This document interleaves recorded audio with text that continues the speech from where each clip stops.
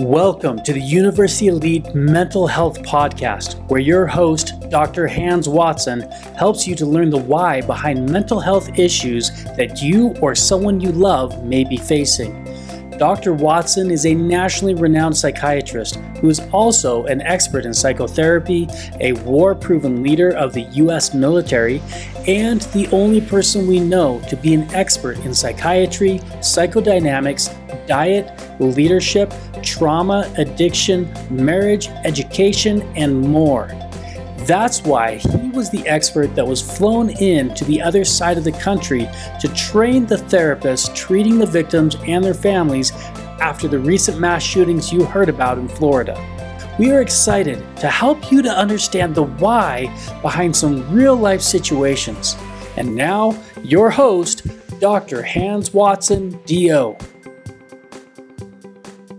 Hi, everybody. Welcome back to another podcast with University Elite, where you get to listen in on Jerem and I having a conversation and applying real life to psychology and seeing what the psychodynamics are behind the things we do. In other words, finding out the why behind our actions. And so today we once again will be answering some questions that came to us from the Ask the Doc section found on the website. And so welcome, Jerem, to another day, and give us our question that we have today. All right. So today's a potentially touchy subject. We've got a lot of things going on in the world today, and the question is, how can a person support this movement without becoming an extremist? What movement do you think they're talking about? Did they give any indication of that? Well, they didn't give an indication in the question, but the stuff that's going on right now is a lot of the Black Lives Matter movement, a lot of the race tensions that's happening in America. There are a lot of riots and a lot of conflict from people kind of just reacting to the tensions and some of the tragedies that have happened recently. So I assume that that's what they're referring to. Okay, that's very helpful. So what we can address today then is, how can we support a movement without with making sure that we're not using this as a distraction from addressing our own things, and also what's the psychology behind those people who are. And then what if we gave some real life examples of how a person can have a cause, address that cause without neglecting the important things in their life, without neglecting trying to overcome their adversity in life. It's never good to avoid adversity with some sort of a distraction. Instead, it's okay to delay handling it till it's appropriate, but to avoid it altogether, that's showing emotional weakness, and it leads to bigger problems. And also, how can we have a cause without ruining the relationships that we need to stay happy in life? So that would be fine if we address that. If we do that, do you think we're addressing the question here, Jerem? Yeah, I think so. Very good. Then let's jump right in. So one of the things that I typically see with individuals when they become overwhelmed emotionally, for whatever reason, whether it's a death of somebody, whether it's being unfairly treated, whether it's being accused of something they haven't done, you name it, whether it's race, being treated unfairly because of something color of your skin that you were born with, or where you were born. There's a million different ways. The religion you practice, there are a lot of different ways. And so in that, let's address that generally. And so as we look at that, there is going to be a necessity for us to understand the psychology behind this. So on an individual level, this can be a distraction to where we don't have to focus on hard things in our lives. I know a lot of people who have a failing marriage or have a failure in their workplace. If you remember our conspiracy theory podcast, right? And we talked about how people can then take a conspiracy theory or a cause, whether it's a political cause, a cause based on race, a cause based on something else.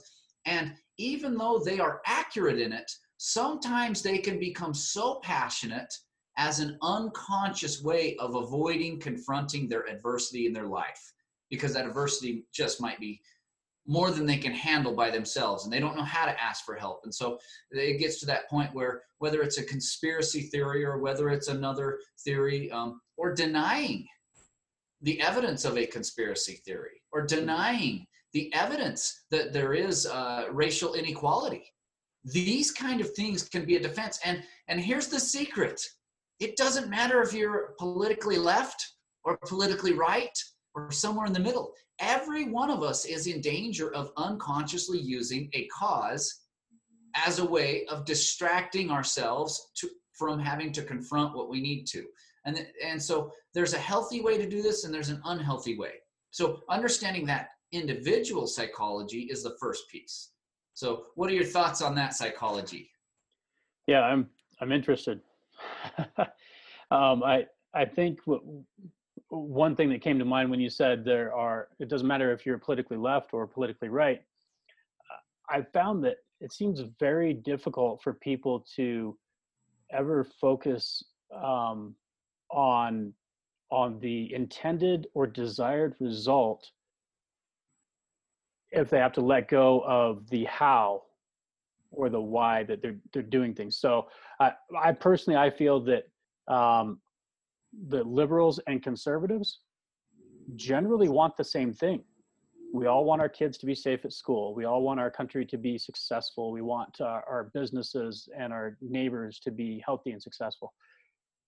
But we're so focused on how we think that will be achieved that we're become enemies with the people that we have the common goal with, because their how is different than ours. And therein lies, you just said something really important. And that's the second half of the psychology behind this.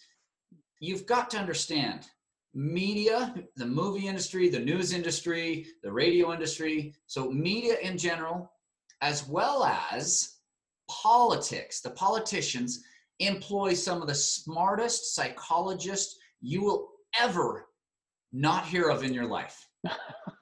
And the reason you won't hear of them is it's considered unethical by some people, because they're literally taking psychology and manipulating people using it. And so if we know the psychology behind all of this, that's going to empower us to not get trapped one way or the other, and to not fall into the trap of ignoring evidence that's right in front of us, or buying into evidence that's just made up. And so it allows us to actually continue in a healthy and reasonable way to the cause that we want to see happen. And so the first thing we have to understand is, what is the psychology that's happening behind the media and behind the politicians? And it's this. It's really simple.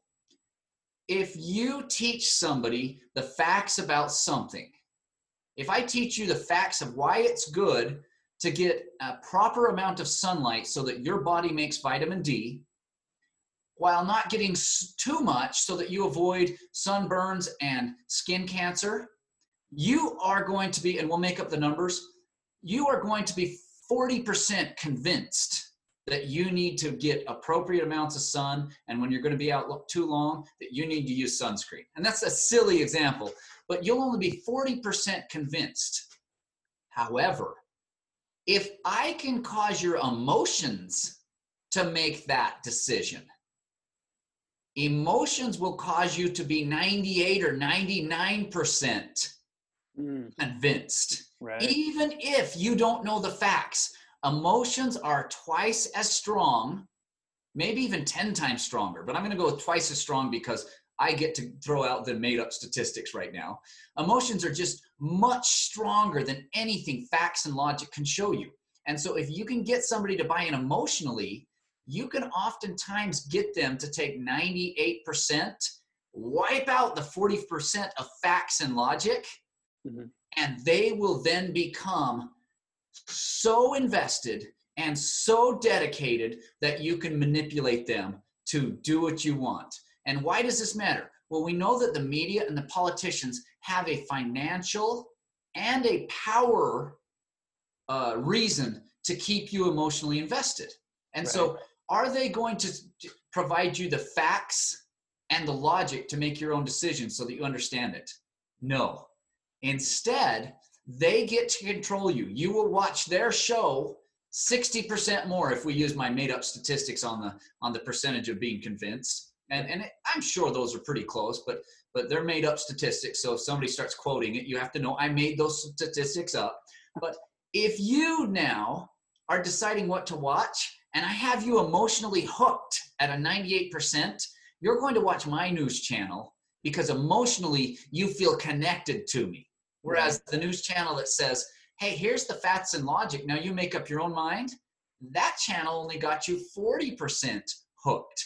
Which one is going to make you come back? So which one is going to be able to guarantee to their people paying for advertisements, we'll have more people viewing this? Or which politicians know, no matter what I do, I just have to go back to your emotions and you will continue to vote for me and therefore I stay in power. And so what do we see is the reason these people want to use your emotions instead of facts and truth? They own us. They get to control us. And don't think one side or the other has the monopoly on this manipulation, because you look at it this way. Let's take politics. That seems to be very emotional. Mm-hmm. Which side, the conservative or the liberal, or you could say Democrat or Republican, or which side has more career politicians that are vested in having people who will vote them into office no matter what. Therefore, they can take extreme viewpoints and not have to work with other people. And they don't even have to accomplish anything. Which side has more of them? Spoiler alert, it's even. Right. So both of them have a vested interest. Which news company cares more about getting you emotionally riled up?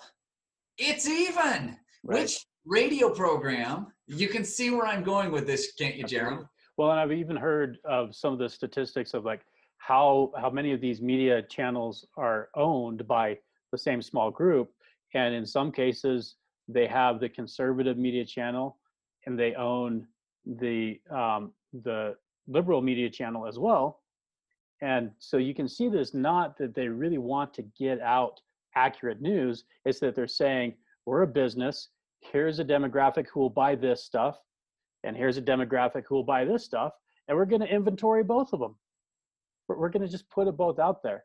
Very good. And I'll use the current example that we think the questioner, the person asking the question is submitting, and we think they're referring to the Black Lives Movement question. And so in this case, let's show this. Is the media going to show the people in Black Lives Matter movement who are willing to hear the other side, and they're willing to help people understand and work with them and just basically say, let's talk about it, let's hear each other out? Or are they going to take the ones that are going to take an extreme view and they're going to cause emotions to rise up into you to where then they can leave you on a cliffhanger at a commercial and you'll be like, I want to know what else this person said? Because if you disagree with them, now your emotions are so strong because you're angry at these extremists. And if you agree with them, now your emotions are hooked on siding with this extremist, and you can do this. And they're ignoring the fact that, in my estimation, 90 to 95% of the people in these movements are not extremists. They're not willing to burn down a building. They're not willing to be violent against others. That's the minority. But if I'm a news person and my whole job is to cause you as a viewer to have emotions to where you'll be 98% hooked, either way, I've hooked you. Whether you disagree or agree, who am I going to interview? So that I'm going to show that this movement is just extremist. Right. Yeah, that's very interesting. And So, one thing that I go back to, you mentioned why they don't tell the facts and they prey on emotions instead. And that was from a psychologist point of view or a psychological point of view. I worked with an incredible salesperson, and he drilled this home more than anything else. He would constantly be saying, facts tell, stories sell. And so you got that validation from kind of the used car salesman out there that knows, oh yeah, I know how to sell stuff. You tell stories, don't tell the facts.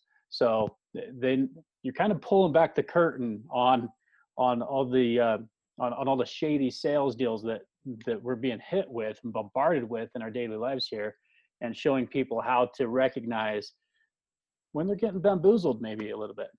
Yeah, and it's sad because guess what? I will go on the record and say there is systemic racism that needs to be addressed and fixed. We cannot stay silent on this anymore. Yep. But I will also go on the record and say violence is wrong. Right. These don't have to be mutually exclusive unless I want to hook you with media.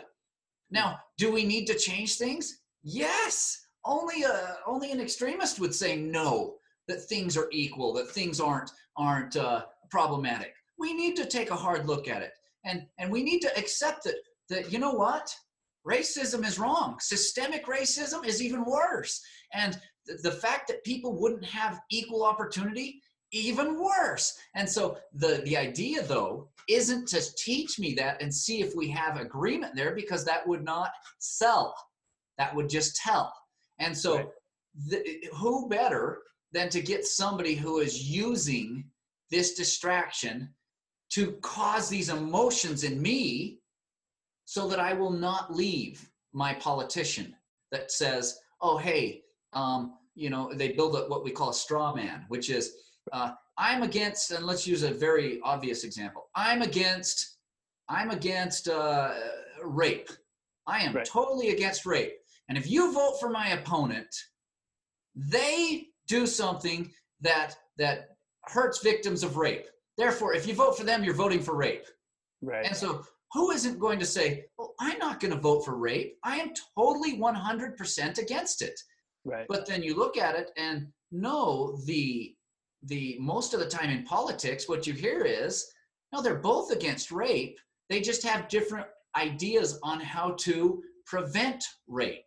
Right. But they'll say, look, my idea can prevent rape. Therefore, if you don't support it, you are for rape. And that's a straw man. So now people come in and say, I'm voting against this person because he or she is for rape.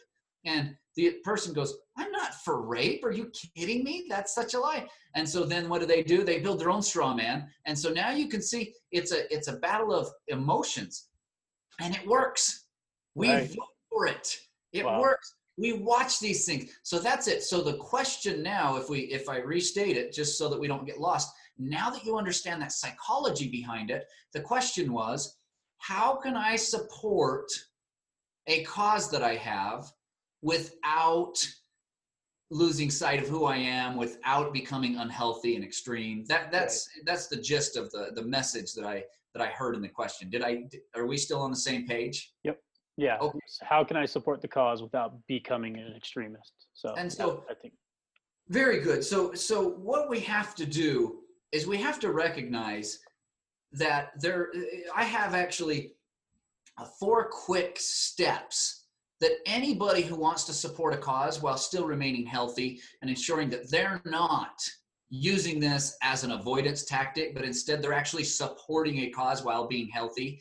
It's 4 simple steps, but it will catch most everything you have. And I'm going to tell you in the end, make sure I don't forget it, Jerem, why we want to do this so that we can avoid extremism, and it has to do with preserving our way of life, and and violence. So the first thing that I tell everybody is, if you're going to take a cause, and whether it's my patients, whether it's people in a motivational seminar that I'm giving, whether it's in other things, the first thing you must do if you have a cause, always have a specific policy you want to see changed.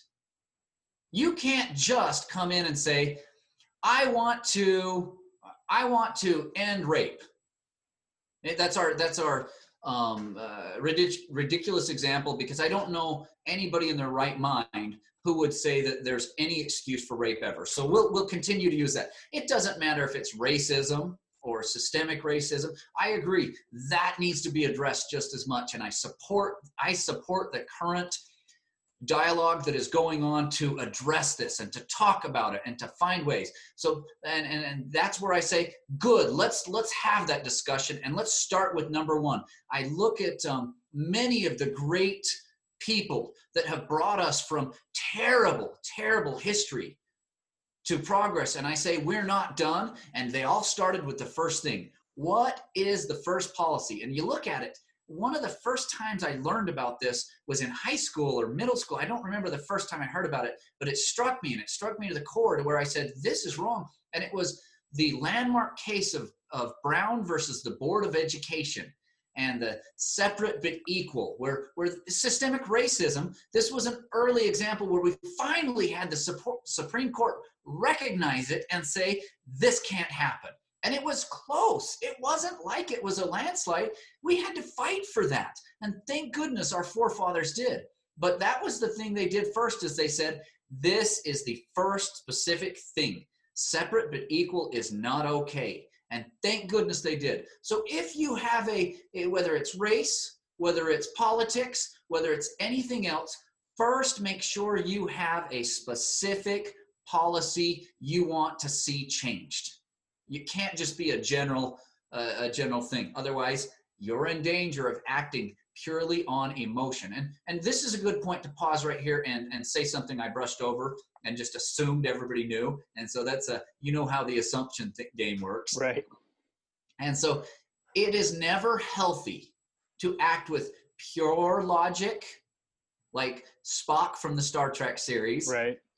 Or I haven't really watched it, but there's a show called Big Bang Theory, and I'm aware that one of the characters has no emotion whatsoever, and he's purely logic. And I even know my patients have told me his name is Sheldon, and so I'm aware of this. And they just said it leads to such hilarious but real life terrible situations for this person because he's pure logic. Well, we all know the people who deal with pure emotion, even though the politicians and the media want you to do that. Those people are also in a very unhealthy place. They're the ones falling apart at the wrong time. They're the ones overreacting. They're the ones who can't enjoy life because it always feels so dangerous that something might upset them. So there's never a healthy. You always have to have a good balance, logic balanced with emotion. You should never ignore one or the other. And so that's why the first thing, if you will have a specific policy, that forces you to take your emotion and logically figure out what policy could help you to make that change that you are emotionally invested in. That brings it into the healthy realm. That's the first thing we could do. So what are your thoughts with the specific policy as the first one? Yeah, I think that's good. I think I probably tend to land more on the try to be all logic side of things.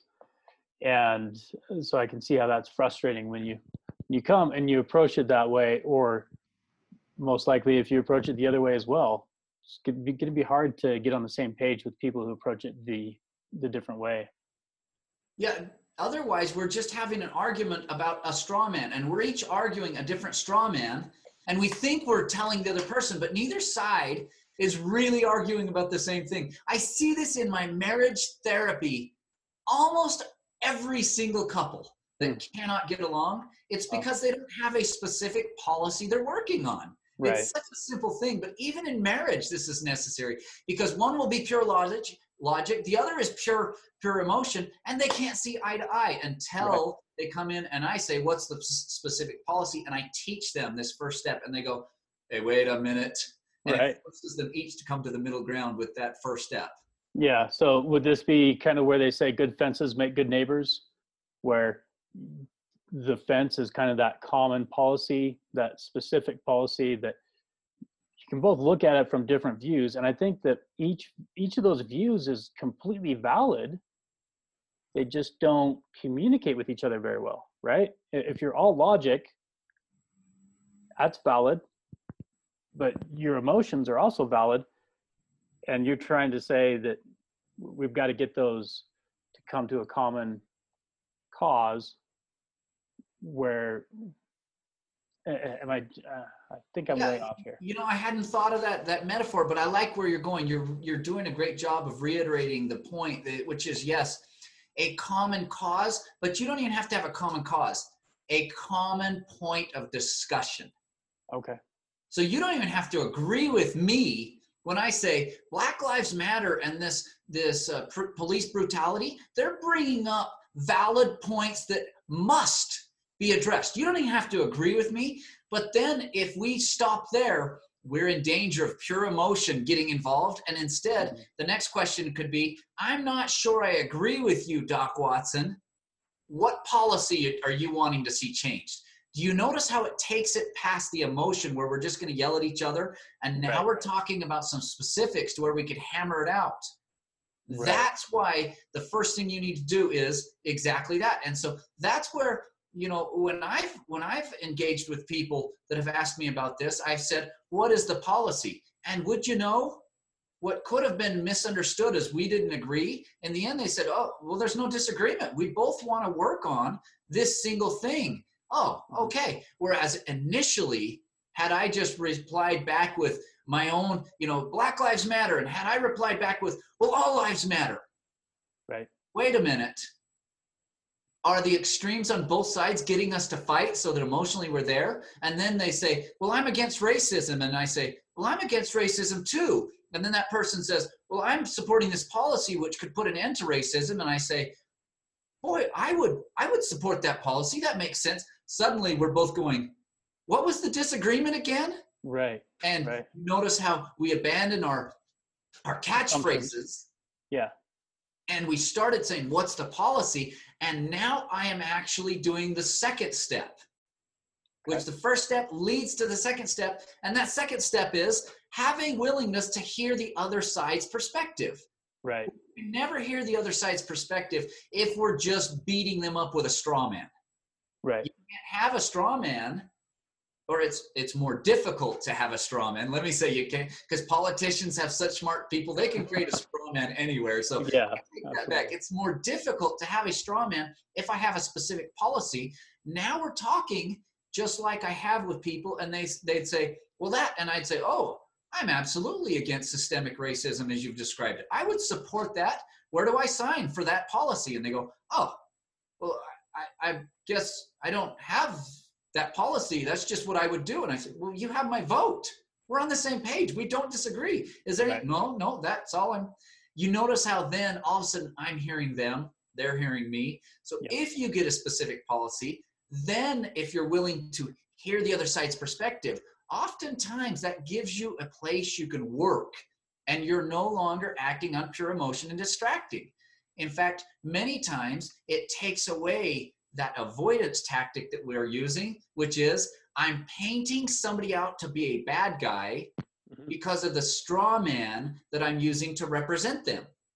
Right. Straw man can also be unconscious for us. Right. And so now, instead of saying, Jeremy, you're a bad person because you are for racism, and then we talk about it, and you're saying, I want to see police reform where you no longer can just pull somebody over for the color of their skin. Right. And you no longer can be rougher with them than you would a person of a different color skin. And both of us are going, yeah, I totally would agree with that policy. No question. You notice how now all of a sudden we're talking about how would we get to that point? Oh, here's my idea of how we could get there. Oh, well, here's my idea. You hear how now we're hearing each other's side. Oh, those are different ways. That's what Congress won't do. Right. That's what the media won't do, because they're invested in you being emotionally hooked to where they don't have to be accountable. You have blind faith because it's pure emotion. Right. Well, and you even see this in situations that, like you mentioned earlier, it doesn't mean that you have to agree. It's just that you're not making those assumptions that you've been mentally conditioned by the media to make. And it almost like we need to be programming mental triggers in ourselves to recognize this when we're being fed this kind of manipulation. Say, oh, wait a second, you're telling me I have to feel this way about the situation. That is is setting off red flags in my mind that I need to not listen to what you're saying. There's probably something more to it than that.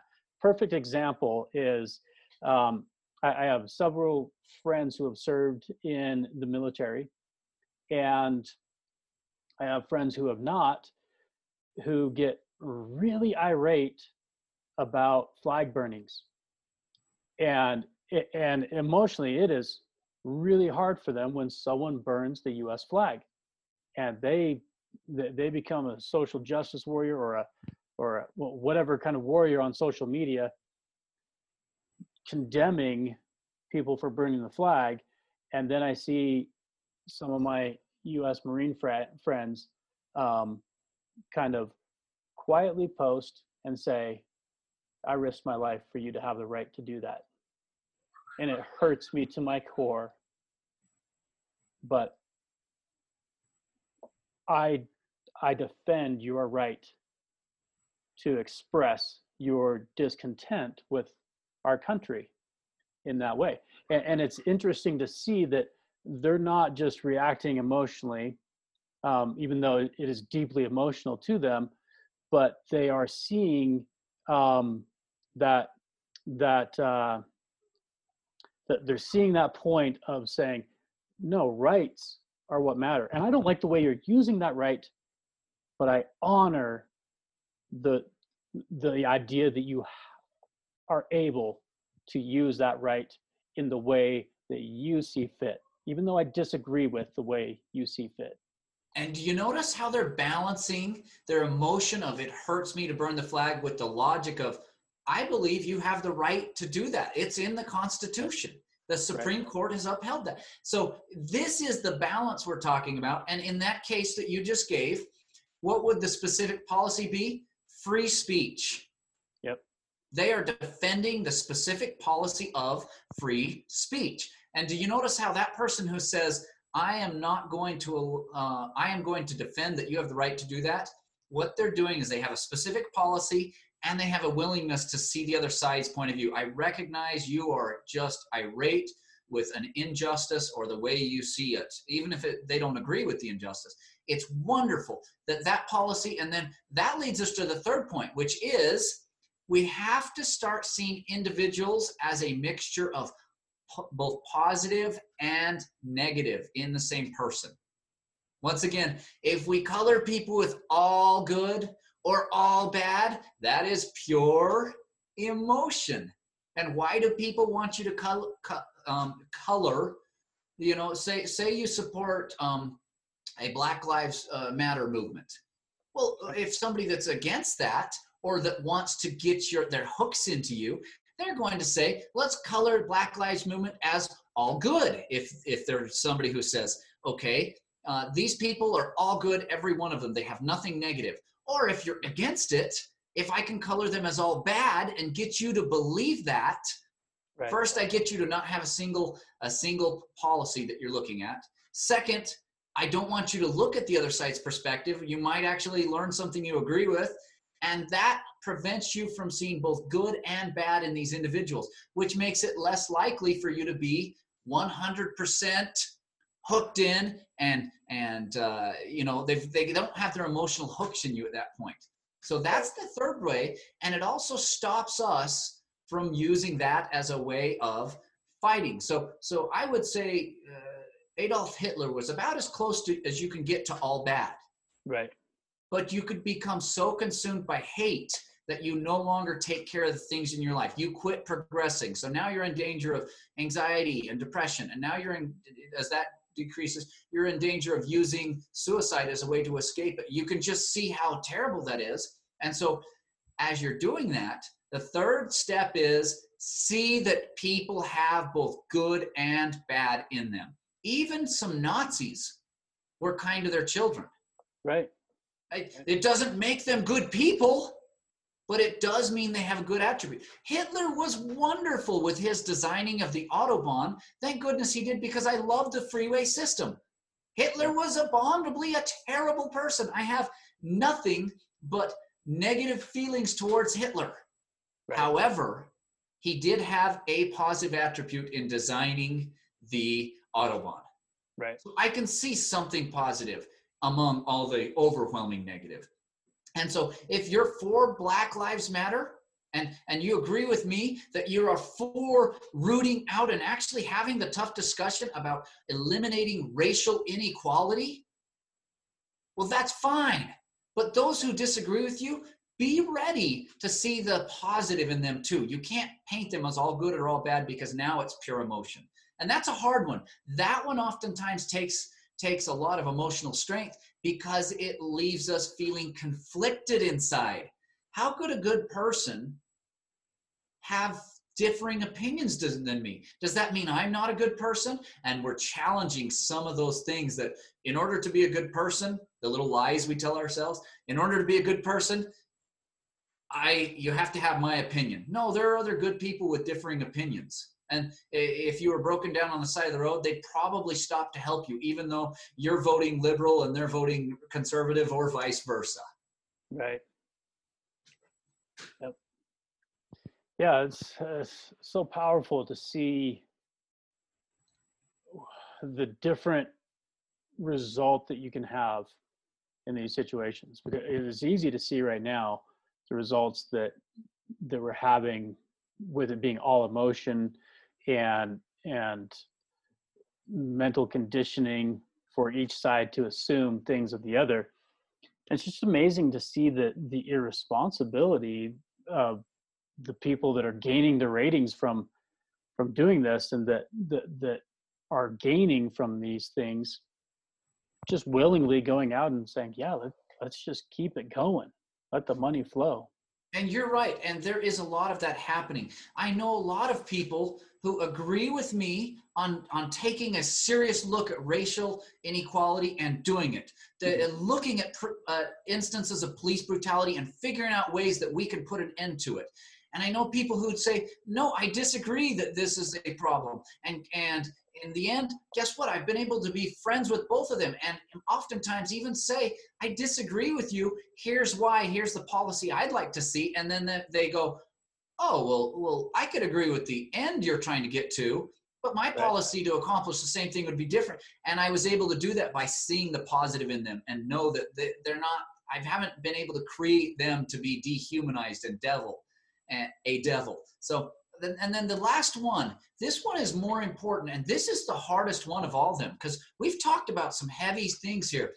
The last one is, if you want to address a policy and you are willing to look at the other sides, and then you are willing to say, I'm going to see both the positive and negative, the fourth thing is come up with a reasonable path to forgiveness. And I want to use Africa as a great example of this.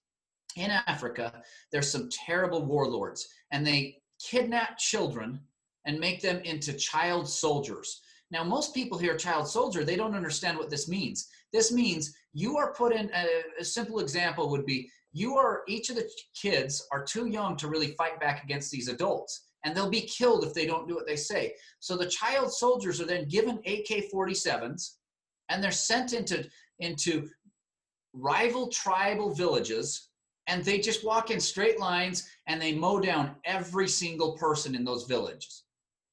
And oftentimes it's their own tribe, but they're killed if they don't do it. So when you hear child soldier, it's not that they're going out and becoming a soldier under the age. No, they're being compelled to murder other people against their will. Right. And once they sent in these, I don't think it was NATO. I believe it was UN soldiers, and they basically destroyed some of these warlords until they no longer were willing to do child soldiers, and they brought them back to their village. And the key to the village where they were returning was oftentimes these child soldiers had killed family members of the people that lived in their village. You'd killed my aunt, my uncle, and my cousin, my mother, my father. Right. And they had to find a way to give these child soldiers a way to atone, to reach forgiveness. And they did a wonderful thing.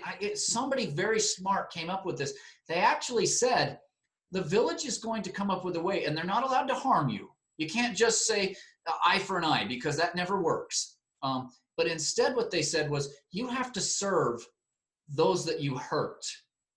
and which was a very powerful thing. And so these child soldiers, often now in their late adolescence or early adulthood, they went in and they said, I killed your mother, your father, your aunt, your uncle, your brother, your sister.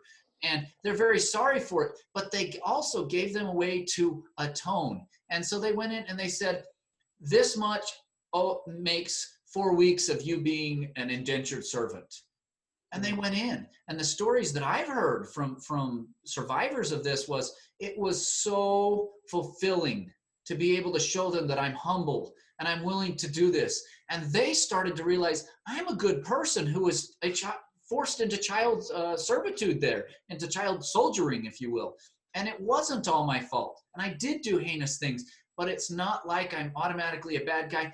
And both parties healed.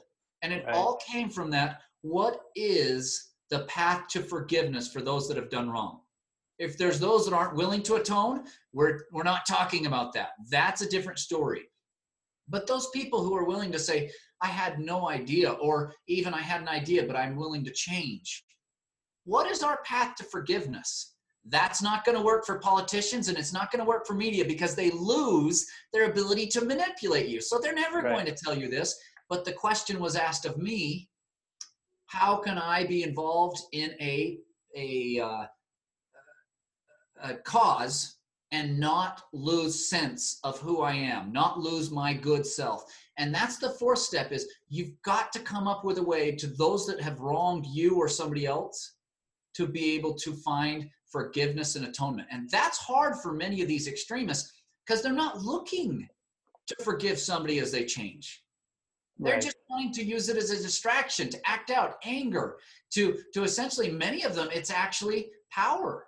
They feel so powerless in their own lives, they're seeking the counterfeit of controlling others.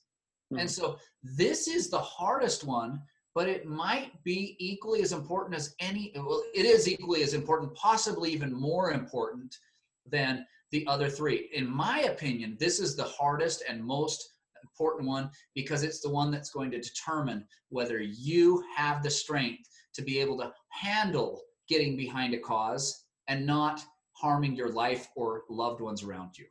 Right. Wow. That's amazing.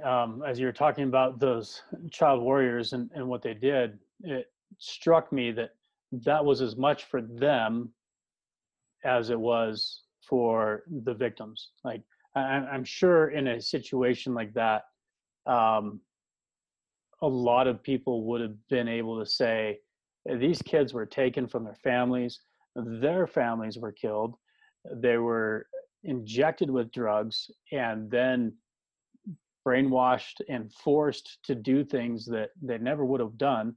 We'll just forgive them.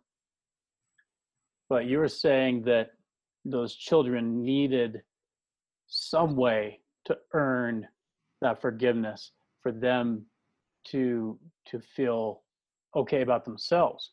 And I think sometimes we don't allow that in our solutions for things. We only think somebody's wronged us, they need to make it right for us, and we're not thinking, is this method of what makes it right for me, is that actually going to help the person who wronged me as well? It's very hard to do that.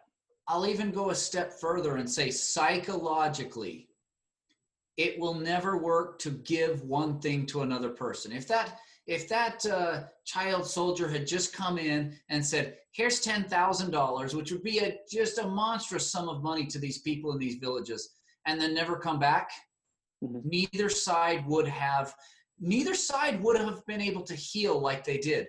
But what I've heard from the survivors is, it got to the point that not only could we forgive, but we learned to love each other.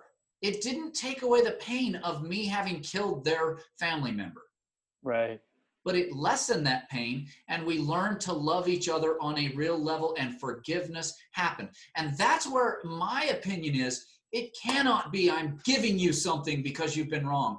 Instead, how am I, if I have wronged you, say I'm a racist, and you are a person of color, Jerem, and I've wronged you, what can I do to serve you so that the two of us learn to work through this? Is it that I'm a doctor? Maybe I'm going to tutor you to help you to get into medical school. And so we're forced to spend time. That's a silly example. That may or may not be appropriate for the situation. But the point being, how can you two serve so that you work together in the shared goal of forgiveness and earning the right to be forgiven? Right. And it's never going to work to say, okay, let's stay segregated but equal, and we'll just give one person or the person who's been harmed that. We've seen that in Sharia law, right, in the Middle East. Yep.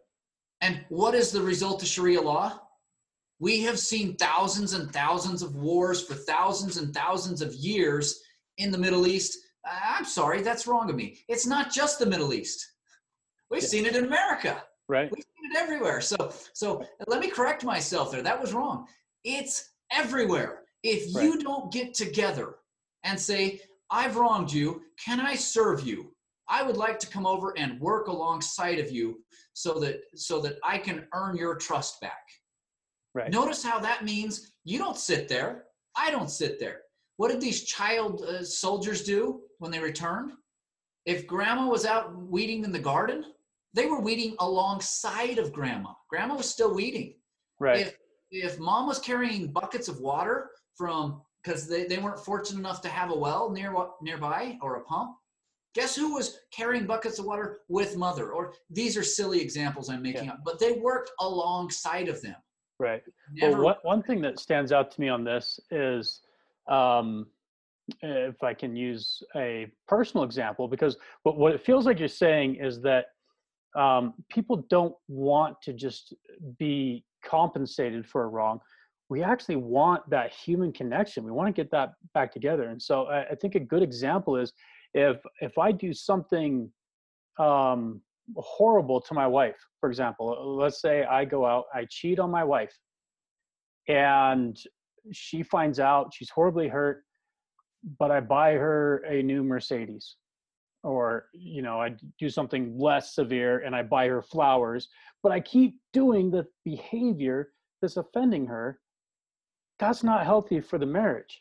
What she wants is that emotional change where we can change our hearts and get along with each other. And I think that that's kind of what you're saying here, is that we could say, that's it. This side has to pay reparations to that side. And what's going to happen in that case is one side's going to resent what they're being forced to do, and the other side is still not going to get that emotional connection, which is what we really want, is for everyone to get along, to love each other, to look past race and color and gender and all these things. That seems to be what we really want, but we're getting all these suggestions of solutions that you're saying won't actually produce that. They won't actually change the hearts on the sides and bring us together as human beings. I'm struggling right now with any politicians or any media that have come out with a specific policy. They haven't even started with number one. I have heard organizations that have come out with policies. That's a good first start. But then remember, we need to have a willingness to hear the other side as we're talking about ways to get to that shared end goal. We need to be able to see those that have harmed us, both positive and negative. And lastly, then we need to provide a way for forgiveness that involves us being forced to work together. Because only when we work together will we actually learn the truly good things about these other people and learn to see them as humans instead of see them as this facade that the media and the politicians have us create, which is they're all bad. They're all good.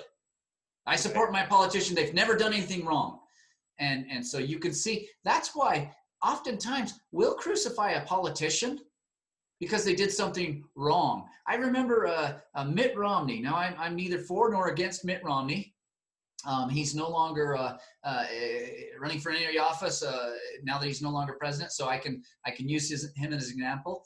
But I remember some organizations and the media especially painted him out to be really bad because he has teased somebody in middle school. He teased somebody in middle school, and this was the dirt they were digging up on him to show why he was all bad. And people bought it. When you use logic, really, I would hate to be judged on who I was in middle school. I've grown a lot since then. I'd hate to be judged by who I was 10 years ago, 15, 20 years ago. I'd like to be judged by who I am, because there's a lot of things that I did. Maybe I wasn't purposely harming other people or purposely doing things to discriminate or anything like that. But who's to say that I didn't make a knuckleheaded move that was insensitive? Right. And I hope I learned from those examples when somebody said to me, hey, doc, maybe I wasn't doc then. That really hurt my feelings when you did this. It made me feel this way, to where I could say, I'm so sorry. And together we worked on it, and I grew from it. I'd want to be judged by who I've grown to become. If we hadn't worked together, they never get to see who I'd grown to become. If those child warriors didn't get to work with the families they'd harmed and the villages they'd harmed, they would never get to see the growth those child warriors had become as they became men. Right. That's why this is important, is because otherwise both sides lose out. Reparations don't help both sides to see the growth. You watch it and you say, and I'm okay with reparations being, let's work together. Yeah. Let's both work together. I love that there are some wonderful organizations out there that have partnered, and the NAACP is one that I really am getting behind. Do you know what they're doing? They're sending people in, and the way they're doing reparations they're sending people into the most disadvantaged neighborhoods, and they're having those people help with education programs so that they can break the cycle of poverty. And Right. you know, the people who are being mentored, they're starting to see a different view of the people that they've been told by some people are terrible and they'll never help you. And they're saying, actually, they are here helping me, and they're a lot more like me than I thought. And they're wonderful people. They care about me. And then those people that are mentoring them are coming out and saying, these people in these inner cities, they're not the thugs that the media is telling me they are. Right. These are good people. They just never had the same opportunity I did. Maybe the system put them at a disadvantage. I'm not going to stand for that. I'm going to do my part in my life. Do you see how finding that way for forgiveness in working together? There's no other way for us to successfully have a cause without that piece. It's paramount. That might be the keystone to the whole thing. Right. Right. And forgiveness is not saying that what someone did was not bad or that it was okay. It's just letting go of the fact that I'm not going to dwell on it anymore. Like it was bad, but now we're going to start from here and move on. And maybe. I think forgiveness from a psychological standpoint is even more different than that. Forgiveness does not mean we forget, and it doesn't mean we put ourselves back into a harmful or a toxic relationship. It means that once they're showing evidence that they've changed, that we are willing to give them appropriate chances to demonstrate their change. That's what forgiveness is. It's appropriate chances. If you had somebody who abused you, it would not be an appropriate chance to give them a chance to be alone with you where they could abuse you again. Right. But it might be appropriate under court supervised visits to see. That's forgiveness is an appropriate chance for them to demonstrate. And as they prove their worthiness with that, then maybe you give more appropriate chances, a little more and a little more and a little more. That's what forgiveness is. It's not closing the door on reconciliation if there is evidence of change. Right. Cool. So that, you know, and I said, in the end, why does this matter?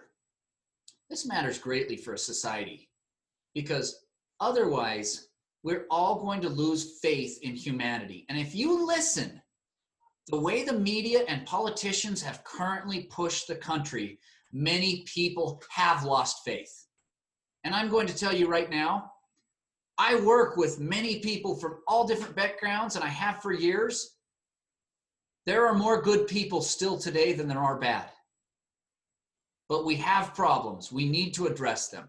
I agree. We need to confront, as our questioner, we assume, was asking, we need to confront racism. We need to confront systemic racism. We need to confront police brutality. None of these are okay. We need to look at ourselves and see if we are unconsciously a part of that. These are all good things, but we need to follow these 4 steps so that we're not falsely creating villains where they don't exist, and we're giving people that chance to atone and to have a way for forgiveness so that we can grow closer and stronger as a society. It used to be that even if you hated your neighbor, you used your neighbor when in dire straits.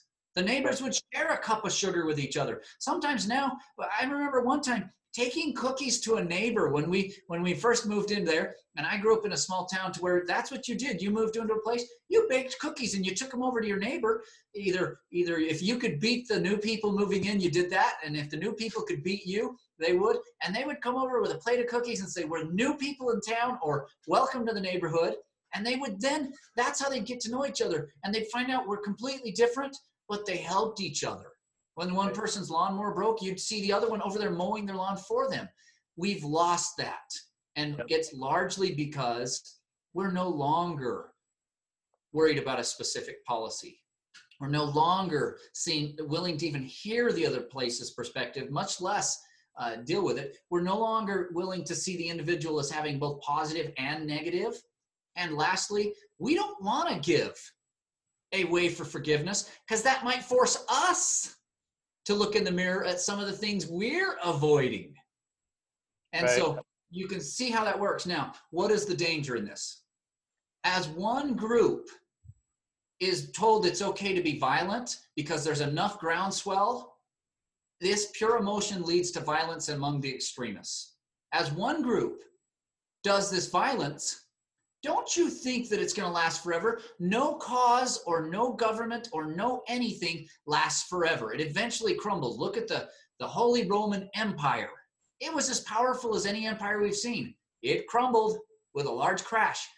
Any movement will. And if you have now made it okay to use violence because you've allowed those extremists to not have a specific policy and to color people as all good and all bad, and to never consider the other side's perspective and see if there's part of it that we need to incorporate, and not have a way to do that, well, guess what?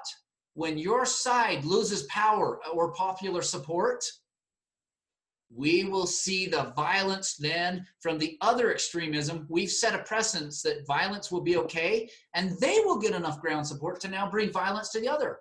Well, what are they going to do? They're going to reciprocate with violence, and violence keeps leading to more violence. And that's when we see civil wars. We are on a dangerous path with the way the media and the politicians are doing this. The only way I know to stop it are those 4 things. And if we will, we can have a cause that we support that's healthy, and we won't jump in too deep, and we won't dehumanize either other people. We'll be knowledgeable on both sides and be able to say, I hear you. I like what you're saying. You're trying to get the same place. I disagree that that's the best way to get there. Much different. And we're going to be much more likely to give somebody who has wronged us a chance for reparations. And I'll give one final example of why this is so important. If you look at the U.S. Incarceration system, when people break laws, we stopped, I don't remember, I studied it at one point, but we stopped doing rehabilitation in our prisons. And I think it was near the start of the 19th century, but the date's not important. We stopped decades ago, if not centuries. Mm-hmm. And what we started to do is saying, we're going to turn from a reparations and learning to do better model to we're going to lock people up as a punishment model. Right. Our recidivism rate, and what that means for anybody who doesn't know, means people who re-break the law and get locked up again. Yep. Has skyrocketed. In the U.S., we are some of the worst at saying we're going to put you in jail to punish you, not to rehabilitate you. And we saw the recidivism rate skyrocket, and it stayed up, and we keep people locked up, and it's causing a lot of our problems. And this is one of the areas I'd love to see reform. And it primarily affects people of color. And so we see they may not have been taught. One of the studies that I read, the study conclusions came down that fatherless homes, which this is not just a problem of any race, but fatherless homes, people of color do struggle with this. They tend to have lessons that weren't learned, and so they tend to break laws and get incarcerated more often. Well, then the system fails them. And this is part of why I believe there is systemic inequality for people of color. Why the heck aren't we in there then saying, okay, this is your view, your view of what a man should be came from the gangs. Right. Let's talk about that. Let's do some therapy. Why aren't we flooding our prisons with psychiatrists and psychologists? Right. Why aren't we? Because we're focused on punishing, not on rehabilitating. I'm okay with you. As part of the rehabilitation, there's a consequence. Mm-hmm. But we've got to give a path for forgiveness. And that's the other thing. When people come out of prison, we give them no chance to ever get it. You're allowed to take people and just say, hey, sorry, you have a conviction. And they have to report that forever. What about ones who don't have these convictions? Shouldn't there be a little more perspective in that, saying, okay, they did this, but they were a kid and they don't have to report it to employers forever now. There are certain employment categories they do, but not all, and give them a chance to be defined by who they become instead of who they used to be. This is another good reason we have to start focusing on the way that forgiveness comes, not just the way to be punished or reparations or any of these things. What's the path to forgiveness where we grow together? Because guess what?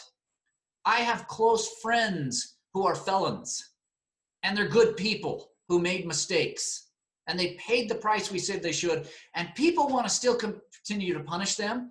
And I'm not saying that there shouldn't be consequences, and I'm not saying we put our families into situations where they're at risk, but I am saying there needs to be a path. And so I am friends with people who have convictions, but I'm also smart about it.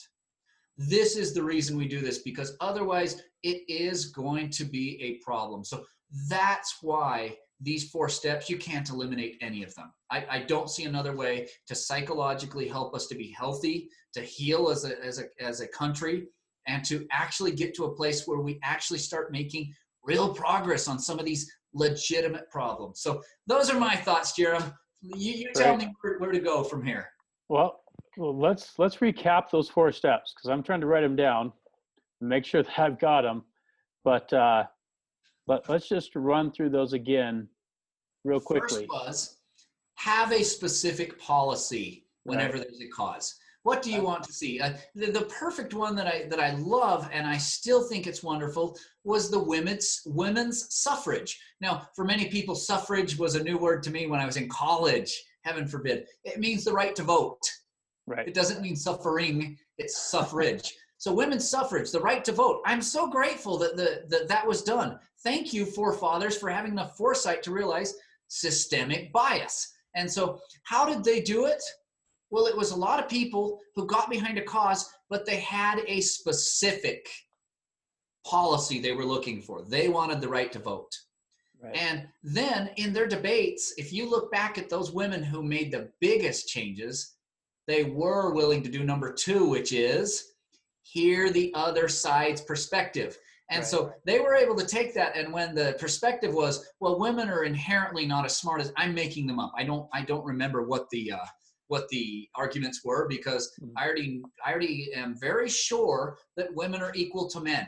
There should not be any bias. So I'm not going to go back to what the I think a lot of it was that women were going to be controlled by their husband and would only be able to vote the way their husband told them to. So and as you say that, I'm remembering some of them. Yeah. Some of them were that due to the uterus, the women were purely emotional and therefore could not rationally be depended on to use logic and make a clear decision. But ridiculous, we know today. Just ridiculous. But they took that, they heard the other side, and then they were able to give examples and say, I hear you that our uterus makes us unable to be rational. However, Who is the person you go home to every night in order to, well, my wife, and your wife is not, well, no, my wife is rational and your wife doesn't deserve to vote. So they were able then to work with that, but they did hear them out.